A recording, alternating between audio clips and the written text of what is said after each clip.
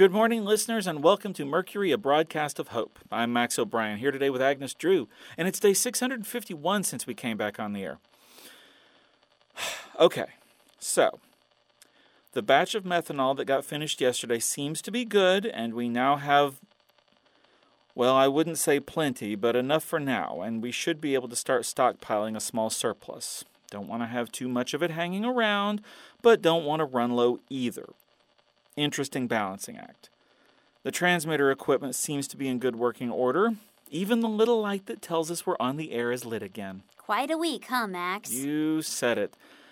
Listeners, what we want to talk with all of you about today is watching out for little things and not letting them become big things later. What we eventually learned is that little light that tells us when we're on the air being out was symptomatic of a much larger problem. Without going into all the boring technical details, if we had looked into what was going on with that light back on Monday, we could have saved ourselves a ton of problems. The issues we had on Tuesday and Wednesday took our attention away from our methanol production, which led to our problems yesterday. For want of a nail, eh? Uh-huh. It's an old proverb. It has a lot of different versions, but it basically says that for want of a nail, the horseshoe was lost.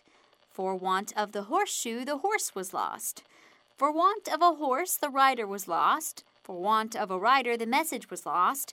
For want of a message, the battle was lost. For want of a battle, the kingdom was lost. And all for the want of a horseshoe nail. Yes, that's it exactly. But I don't think we lost the whole kingdom. Although I suppose we came pretty close. You know, this reminds me of that band I used to hang around with, the Drunk Penguins. You know, I just want to interject here and say that I think it's really unfair for you and Dr. Clark to complain about my brain wandering around.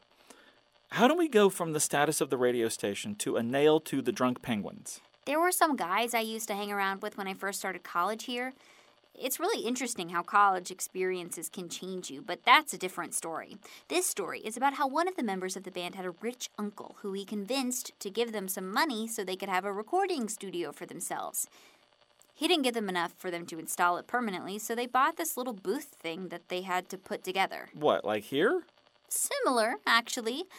Anyway, when they were putting it together, the instructions said to start with the door and then put the walls up around it and then the ceiling. But there was a screw that had a stripped head. You couldn't use a regular screwdriver to take it out. So they sent me to the hardware store to get one of those kits you can use for things like this. When I got back, I saw that they'd gotten impatient and had put up the walls up on the opposite corner and were working towards the door. Nobody really thought anything about it until it came time to put the ceiling on. Oh, let me guess. The instructions said to start with the door for a reason. Oh, yeah.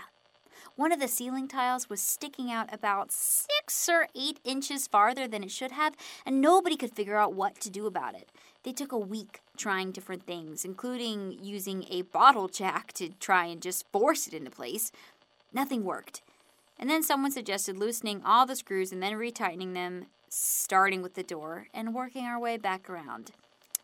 And, as if by magic, everything lined up the way it was supposed to. Well, what caused that? The way the walls and the ceiling attached to each other was with little hinges, which had a lot of play in them.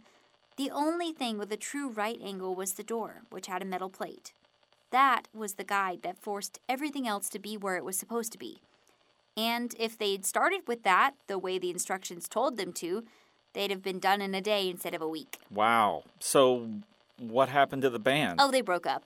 You know how college bands are. And what happened to that recording booth? They donated it to the college radio station. Wait. You mean this booth we're recording in is... Yep. So when you said it was similar, what you meant was... What I meant was that I didn't want you jumping ahead and ruining my story. Fair enough. All right, listeners. Lessons learned today. Always follow the instructions. Try to nip small problems in the bud before they become bigger problems, and don't trust Agnes. Hey! Anyway, tomorrow I will finally get to talk about what I was going to bring up on Tuesday. My new theory of just exactly what's going on. Oh, goody. For Mercury, a broadcast of hope, this has been Max O'Brien and Agnes Drew. Take care of each other.